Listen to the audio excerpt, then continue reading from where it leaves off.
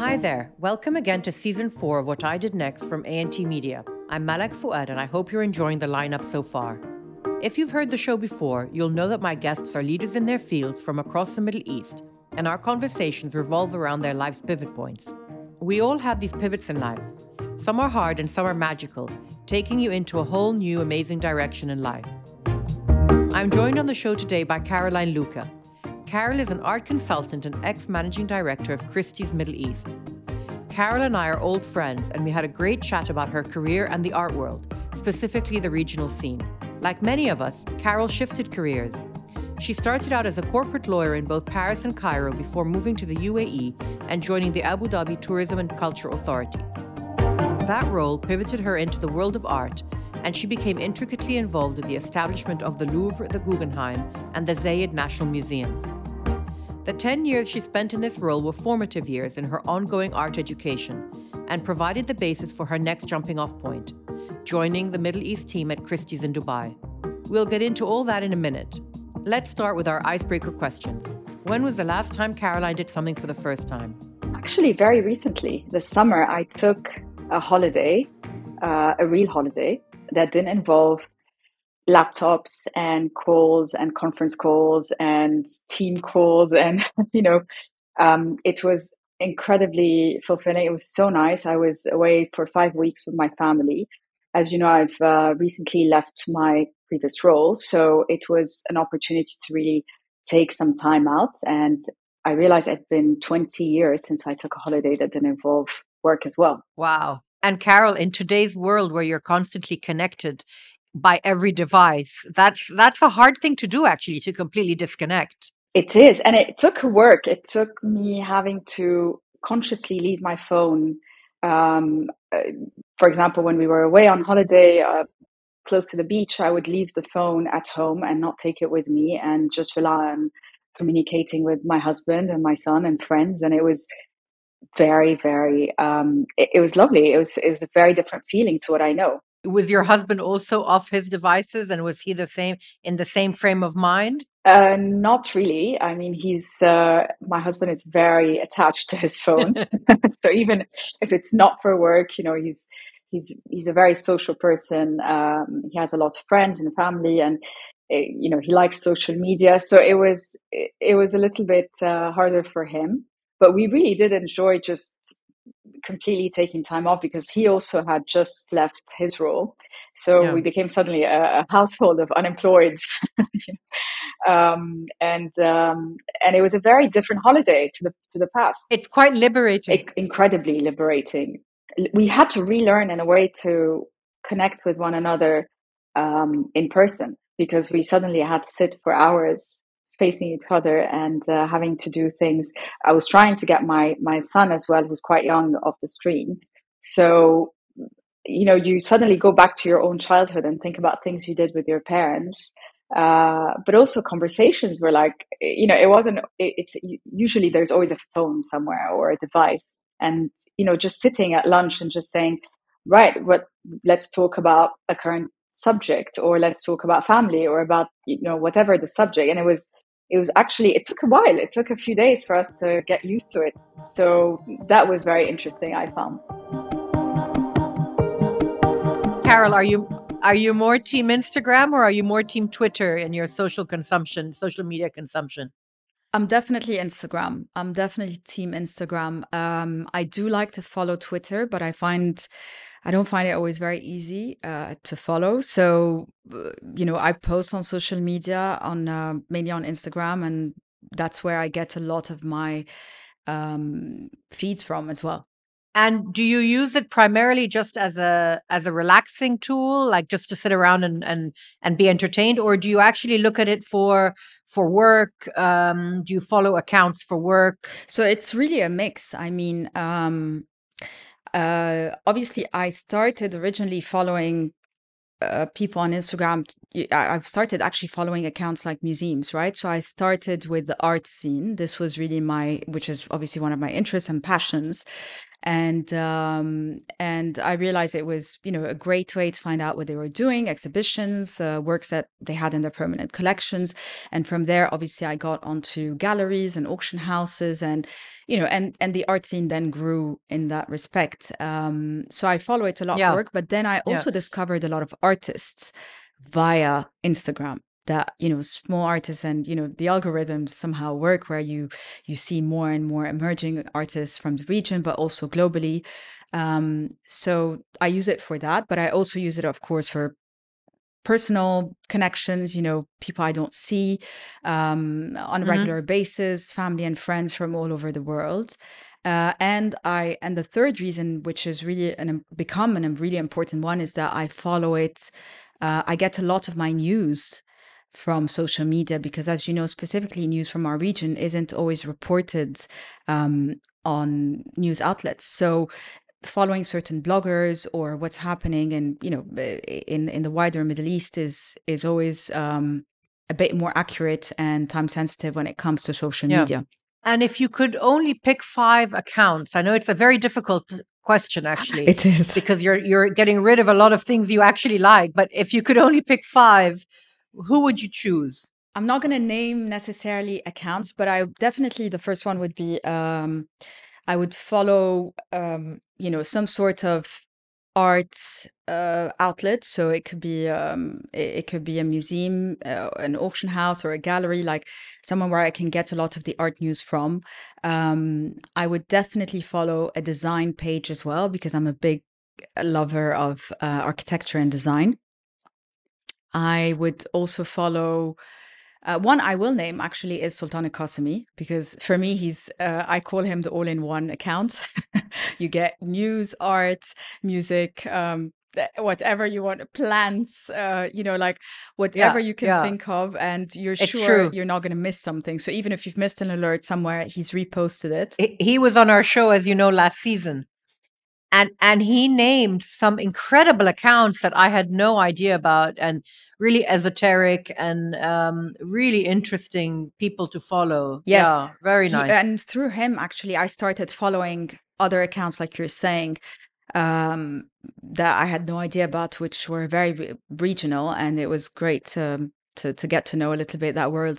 Um, Another one would probably be a news outlet, and I think the fifth would have to be one of the satirical pages of the art market, because everyone needs a little bit of humor. And to be honest, as you know, the art scene can be a little bit elitist, so having a little bit of satire in that is always needed. Which account is that, Carol? I think at the moment, I find Jerry Gagosian to be a very fun account. She's very blunt. She's very harsh on the art scene, but you get your laugh. I take it with a pinch of salt, but there is always interesting facts or angles that she considers in the way she approaches the art market. I want to move into yourself, actually, your actual career. I know you were born and raised in Egypt, and you have Lebanese heritage. So one side is Lebanese, one side is Egyptian, but also I have a lot of m- blood mixed in from Armenia, from Italy. So And this is a very typical story of Egypt, because Egypt, has so many nationalities over the decades and centuries that have all blended together, and you're a product of that. And like all of us in Egypt, we're all mixes. We're all mixes.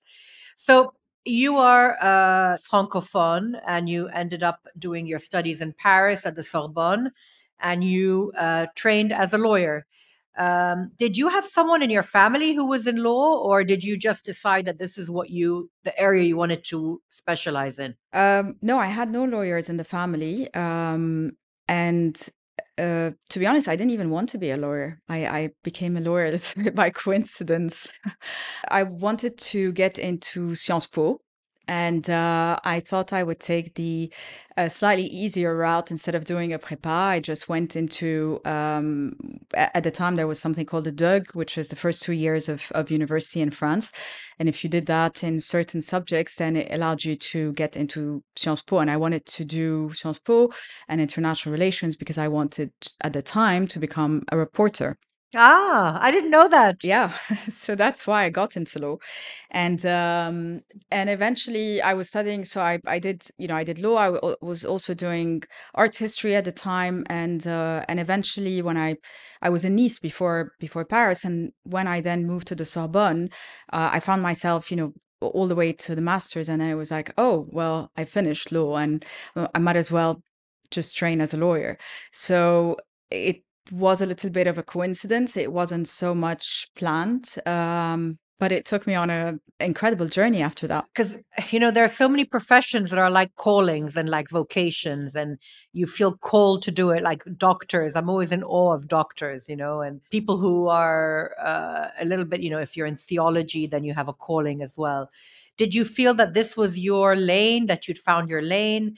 Or, I mean, I'm guessing the answer already because you're clearly not doing that now. But at the time, did it feel like the right fit for you? Yes and no, it did, because so part of why I wanted to become a reporter is that I was very detailed focused. I really liked getting into, I never approach a subject like in a very superficial way. So I like the details. I like to read. I wanted to understand vertically a subject.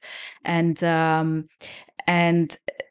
I I realized that by becoming a lawyer, you had to really understand certain industries. Specifically, if you become a specialized lawyer, you had to really understand that industry inside out, and you had to really, really um, uh, get into the finer details and understanding all the angles to it.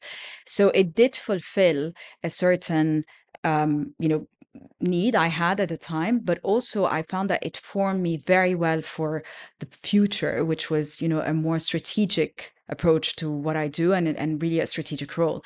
I always find that people with a little bit of a legal formation have a very analytical mind, but also a very pragmatic mind, because the idea is that you always have to find a solution rather than finding the problem. So I think it was great for me in formative years. Caroline's early law career taught her solid skills in strategic planning, negotiation, and perhaps above all, patience, which have all helped her navigate the sometimes difficult waters that constitute the Middle East art market. We'll get back to Caroline's story after this break. I wanted to take a minute to tell you about our bonus episodes, available exclusively for subscribers. On each bonus episode, I take a deeper dive into my guests' industries, and I share some extra parts from our conversation. For example, actor and comedian Rami Youssef told me about his thoughts on cancel culture, and ex-anchor and now author Hala Gorani told me her thoughts on the future of journalism. All of these great stories are only available on our bonus episodes, so subscribe now to unlock this amazing extra content. You can subscribe in Apple Podcasts by clicking the subscribe button or on our website and get instant access to all our bonus episodes with a 2-week free trial. And now, back to the show. Welcome back. I'm Malak Fuad, and you're listening to my conversation with Caroline Louca. What happened for you to make that next move? So you clearly went into a different direction, which is the world you're in now, which is the art world. How did you, or what happened for you to make that change? So you went from being a very corporate lawyer in a very established firm with what would have looked like a pretty clear trajectory, a pretty clear path ahead. So I think you have to go back to my teenage years. So I never really left, let's say, the art world. I was always part of it. When I was doing my Dog and Law, I was still studying. I did electives in art history. It was a personal passion of mine. Art was always a personal passion of mine. So whenever I had free time, I would, go to museums and galleries and shows, and I always stayed very much involved in it. When I was working with DLA, as you know, most lawyers have they can do pro bono work, and there is a certain quota a month, and I would give my entire pro bono time to artists, residencies, galleries. So to give you an example, I used to do all my pro bono work with that time when I was in Cairo. I did it with the Townhouse. I did it with the CIC. I helped I helped artists like Lara Baladi through a plagiarism case. So it was always there to lend a hand wherever I could in that scene, because it's always the ones that can never really go to a law firm, specifically international law firms, and I remained very much part of it, wanting to help it, to the point that I remember going to the managing partner at the time at DLA and saying to him, I'd really like to open an art law department. And he was like, that's not going to work, but you can keep trying. So Yeah, but at the time, it was just an outlet for you to indulge this passion of yours within the framework of your work. You didn't see it as a stepping stone to actually jumping into that world full time, did you, at the no, I time? didn't. Or did you? I was hoping to. Which was actually one of my hopes moving back to, I thought I would move back to Europe and I would do it there. But the reality was, it was a very small scene for the Middle East, and it was definitely not enough to engage, let's say, in doing legal work for their art scene, although they really needed it. So it was personal. There was a certain indulgence, but wherever I could see an opportunity to help from the legal side, I did. And I was hoping that more and more, as time Mhm. passed and internet intellectual property as well, laws were developing in the region, that we would see more the importance of protecting the legacy of those artists, of the museums, trying to help them, with areas that were not my specialty, like restitution, but are areas that had become very important with time. So, what happened next for you, Carol? How did you make that jump finally? So I think one of the pivots for me was moving to the UAE. So after having lived, between Cairo, Paris, back to like, and before that, in various places, I I decided to move with the same firm to the UAE. At the time, they had just announced that the Louvre Abu Dhabi and a number of museums were about to open in the UAE, and there were all these projects. And I knew that the firm I was working at the time was working with the operating body, or let's say the government entity in the UAE that was going to be responsible for those museums. So I really saw it as an opportunity to try and get closer to that world. Um, so I moved to Dubai in 2008, towards the end of 2008, and I got seconded immediately to what was called TDIC, which was the vehicle that was responsible for all the cultural ambitions of the UAE. And by the way, at that time, it was 5 museums. It wasn't 3 like now. And very quickly after that, I got offered a full-time position there to basically run a legal department for the cultural side of those ambitions. So everything to do with the museums, the art fair, and certain other projects as well. That was incredible because obviously it meant that everything I loved, which was art Yeah. and culture, I could combine it with my day-to-day work and really focused on that. So I took on that role as general counsel, and I stayed on for 10 years, as you know, and I went all the way from a complete incubation phase, and it was a very, very small team on the ground that was working on these projects, to really all the way until the Louvre opened, and then which is the time after which I left. Did you stay with them a little bit after they opened, Carol, or did you wait? Did you leave as when they opened? I left pretty much right after they opened. The idea was that, a bit like everyone that moves to Dubai or Abu Dhabi, there is that transient mentality. We all come here thinking we're going to be here for a year or two. And I remember when I joined, I thought I'm going to stay till the opening, which at the time was scheduled to be in 2012. So I thought this is plenty. It's 5 years. I'll finish those and then I'll move on. And again, with the hopes of moving back to Europe. And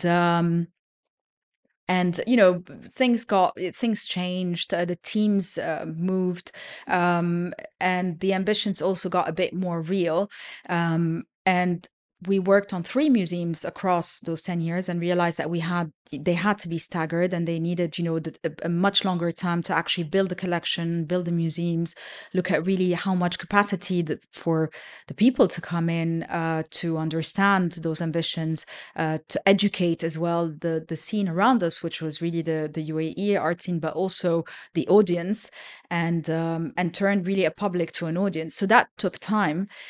And I felt like after 10 years of having done a lot of the legwork on one and opened, which was the Louvre, but also all the legwork on the Guggenheim, Abu Dhabi, and the Zayed National Museum, I had fulfilled my personal interest and my ambitions, as well as I had delivered a lot of what they needed as well, and I had established a legal department. I had also done a lot of work on strategy, so it was time for me to move into the different, another phase, and I was ready for it. So I just felt staying on could just become repetitive. And presumably a role like that, not just the fact that you came in at the beginning and were able to lay a foundation for the legal framework, but I presume you also made incredible contacts in this world, this art world, both international and local. And that would have also allowed you to take the next step. Absolutely. It was, well, many things. So first of all, you're dealing with 3 museums, which are very different schools. You've got the Louvre, Musée du Louvre, which is very French, with the Réunion des Musées, in a very established and rigid system. And then you had the Guggenheim in New York, which is a very different approach to the museum world, and trustees and collectors and patrons. And then you had the Zayed National Museum, which was at the time really being looked after, or at least a lot of the drawings and the narrative was being drawn by the British Museum. So I was lucky enough to really get the 3 schools. And one of the advantages, well, it was very hard at the time, but one of the advantages of having a very small team on the ground, which was, let's say, the government team, is that you didn't have really so many people in every department. So wherever I could get any information, I would jump onto it. Any opportunity for me to learn something outside of the legal scope, I would do. So I would sit in curatorial meetings. I would go to artist, residencies. I would go to studio visits, and partly because I wanted to understand as well the industry inside out, so that I can cater really to my employer in the best way in through the legal work, right? Because I always say, if you don't understand the industry very well, you're never going to be able to preempt a lot of the loopholes and the difficulties that may come, and therefore, in the way you would put them together as in a contract, for example, or in your arrangements. So I seized every opportunity I could to learn about the industry as a whole. And with that, of course, came a lot of contacts and a lot of connections and networks. And that's what actually led me to the next phase, like you say, which was moving on to Christie's. And actually, I got a call from them to say, would you like to apply? There's this role for a managing director that's coming up, and for the region. And it was primarily through people that I knew and had worked with when I was at TDIC, which eventually got called TCA and then DCT. Yeah. But going through that aspect of the business. Carol's role at Christie's took her back to the private sector. We'll get into that and what's next for her right after this short break.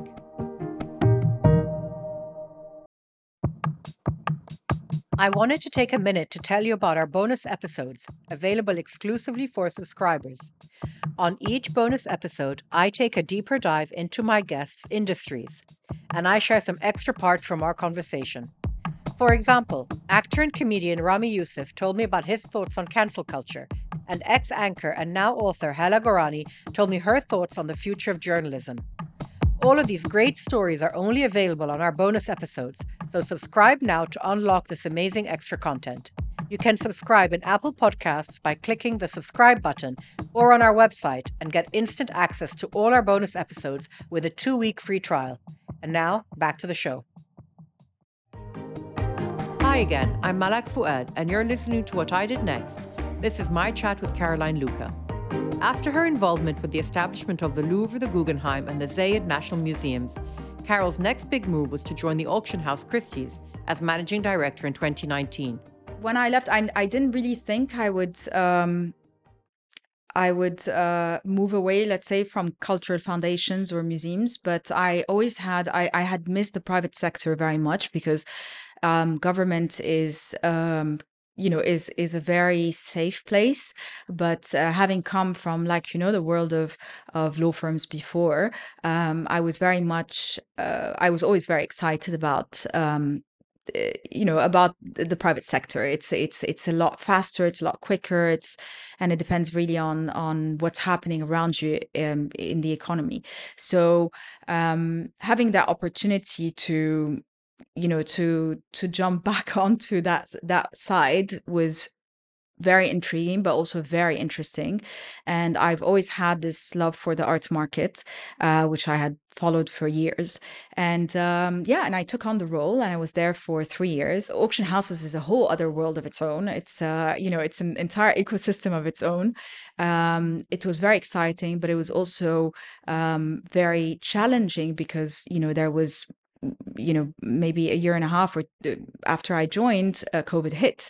So we suddenly had this whole world changed around us, which is very much based on a very specific and very predictable way of doing things. And suddenly we had to think outside the box as an auction house. So it was very exciting.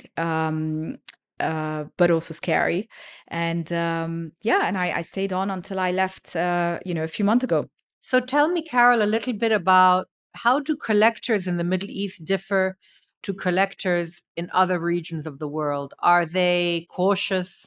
Do they tend to like to build a diverse collection? And we know that modern art is obviously very well understood. Modern Arab art is very well understood. We know who the big painters are. Are people moving more towards understanding contemporary art more? What's happening now in the scene? It depends which angle you're looking at from, but definitely there is a shift towards the contemporary art scene. I mean, a lot of the galleries around us, and I look at Dubai as an example, most of the galleries in Al Sakal, they're all offering contemporary artworks of contemporary artists from either the region or some are not from the region, but they're based, let's say, in the UAE or somewhere in the region. And that covers as well South Asian. There is, I think, where we need to give a little bit of support as a whole, as a community, is definitely the contemporary art scene. Because as a collector, a lot of them will, of course, for example, one of the things I like to do is I like to work with collectors who really love art, who really collect because of their love for art and because they are happy to see an artwork on their walls when they wake up in the morning, and it brings them joy, as opposed to, for example, a lot of collectors that we see today who are more focused on investments. If you look at it from that perspective, it's our eyes, I think, because of our history, because of the politics, because of the stories that come with modern art, it was easier for a lot of collectors to buy modern art. They can relate to it. It's a story from a grandmother or a mother or a country. It's patriotic. It's so on and so forth.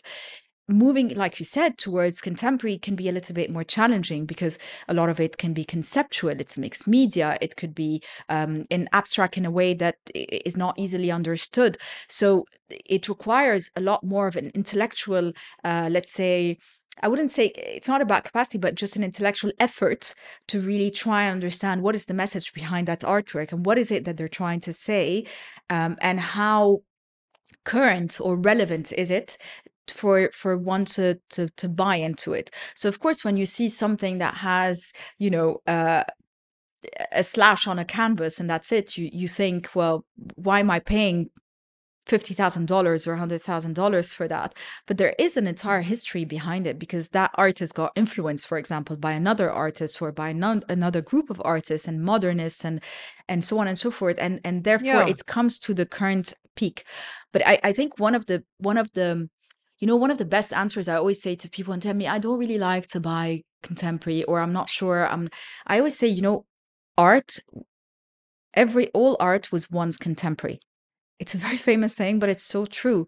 All art was once contemporary, right? And I Yeah. think if we don't support today, specifically when it comes to the Middle East, if we don't support the art scene and the contemporary art scene, and we don't do our role, all of us together, be it as an art professional, as myself, or as a collector, as a patron, or as a buyer, or even just as an audience and children, we're not going to help that scene get to where they, that get the legacy that they need, but also build Yeah. on their own. I also think that, across the centuries, all the large collectors, it's quite an instinctive process as well.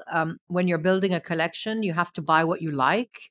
And I think you have to have, you take a leap of faith, because you might go into an artist studio who's, not known, but fall in love with a piece. And you have to believe that it will add to your collection. And whether you look at it from a monetary point of view, or just a collection of works that complement each other that you like, full stop, I think that's the way to look at it. Because otherwise, as you said, it becomes an investment fund.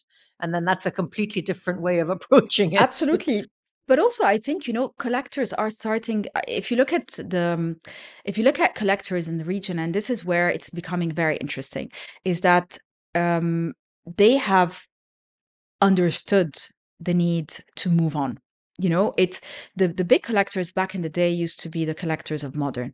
And with time, with shows, with auction houses, with travel, with fairs, they've all now realized the value that comes with supporting the contemporary art scene. And of course, you have the ones who buy anyway, because like you say, they love it. So they can see value in adding something on their walls, and it may increase in value eventually from a financial perspective, but it may not, but it brings them joy and happiness. And you have the ones who've become more and more institutionalized. So if I look at, for example, the art scene in the Middle East, the Lebanese collectors, for example, some of the Lebanese collectors have really taken already a few steps ahead from the rest of the region, in terms of they've gone through that process of understanding that not only they've bought some really important works, but they have now a duty to really help spread what and share what they have with the local community, with the wider world, with an understanding of what they're building. So some of them have moved towards foundations. Some of them also have moved away. So if you look at, for example, in Lebanon, you have a couple of foundations that have been set up by collectors. Some, for example, have evolved, their taste has evolved, and therefore their strategy has evolved in what they're buying over the years, to really become focus on a specific subject or a specific a timeline that they're trying to draw. So really looking at so there is more and more understanding of the art of collecting, because collecting is not just about buying artworks. And I think this came about because also the museums, the patronage, the galleries have started pushing more and more. So you're seeing one of the things that I'm very proud of is I'm seeing today some of the Middle Eastern collectors get on acquisition committees of like the Tate or Pompidou or Guggenheim, and that is important, because if we don't fight, if we don't fight for our own, which is our own art from the region, who's going to do it for us? So with them, but that also means it's an Absolutely. exchange. It means that when they sit on those committees, not only they're advocating the art from the region, but they're also learning from other regions, from be it Asia or the West or South America. They're also understanding what's their principles and what is their trajectory of collecting, right? And how do they approach patronage? So all of this is really just becoming more and more sophisticated in a way. But it also means that it's pushing the galleries, pushing the art scene to really do a little bit more and become a little bit more thought-provoking. So if I look at a place like, in Egypt, for example, one of the best examples I can think of is Gypsum Gallery, because not only has the gallery pushed for emerging artists, and for a very important set of, new thinking, but for conceptual artists, for, for pushing the art scene to the maximum. But also the gallery really took it upon themselves to become international. So they've taken all the right steps. They are in Yeah. the fairs, they're in the right fairs. They have the right marketing. They have a beautiful curatorial programming. And I can only hope that I see more and more gypsums, around in Cairo, for example. Yeah. So we're definitely seeing the shift. We're definitely seeing a better understanding and, a more sophisticated approach, but we're still, it's work in progress. So for you, Carol, now that you've left Christie's, what is next for you? Are you going to be working as you had mentioned to me that you might be working as a consultant. You're staying in the art scene, obviously, but in what capacity or where do you see a niche for yourself? First of all, I'm actually really enjoying at the moment a little bit of the time with my son, just because, as you know, I had my little one during COVID, at the beginning of COVID. So it was a very exciting time, but also a very frightening time. And, working from home was it was a bit of a double-edged sword, because it was a blessing that I could be home 24 hours a day and therefore be around. But at the same time, it meant that it was a curse, because, once you're sat at your desk, you don't really need to get up because you're at home anyway. So I ended up also working, 12, 15, 16 hours a day. And when travel resumed and all that, I realized that it was a lot for where I wanted to be after, 20 years of work, where I wanted to be in my life. I don't think I'll ever leave the art scene. It's a scene that I very much love. It's a practice that I understand, and I hope I can only continue to give to and learn from as well. But I think where my consultancy is going to take me is definitely areas where I can see gaps in the region that I would love to help and plug. I think also the fact that you've you have this international aspect to your career will give you this ability to work with collectors, but also work with galleries and institutions, and you're almost a bridge between the local and the international. And I think that's a very important criteria, allowing you to really go in any direction you want within the art world. I'm looking Thank forward you. to seeing the next step. That's definitely an area that I've always liked. I was, part of why I took on more of a strategic role when I was with the museums, is because I love being that liaison between, translating in a way. I know everyone spoke the same language essentially, but they didn't. Yeah. So translating the culturally the expectations of one party in the West to the local parties here was something that I found very intriguing, very interesting, but it also meant that there was always more and more dialogue that can be had, right? So definitely I'm looking forward to helping with that area as well. Carol, darling, thank you so much. Thank you, Malak. I'm so glad you were with me on the show. Thank you, Malak. Thank you for having me. It's I feel like you could never have enough time to talk about art. I think this conversation could have gone on from institutions to museums to whatever for hours. Absolutely. So thank you for the opportunity to look at the world of art in the Middle East. Thank you.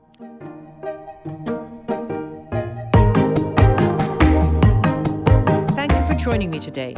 If you've enjoyed hearing Caroline's story, we'll have a bonus episode for members out next week, where we discuss a regional art market in more detail and look at the hype surrounding digital art and NFTs.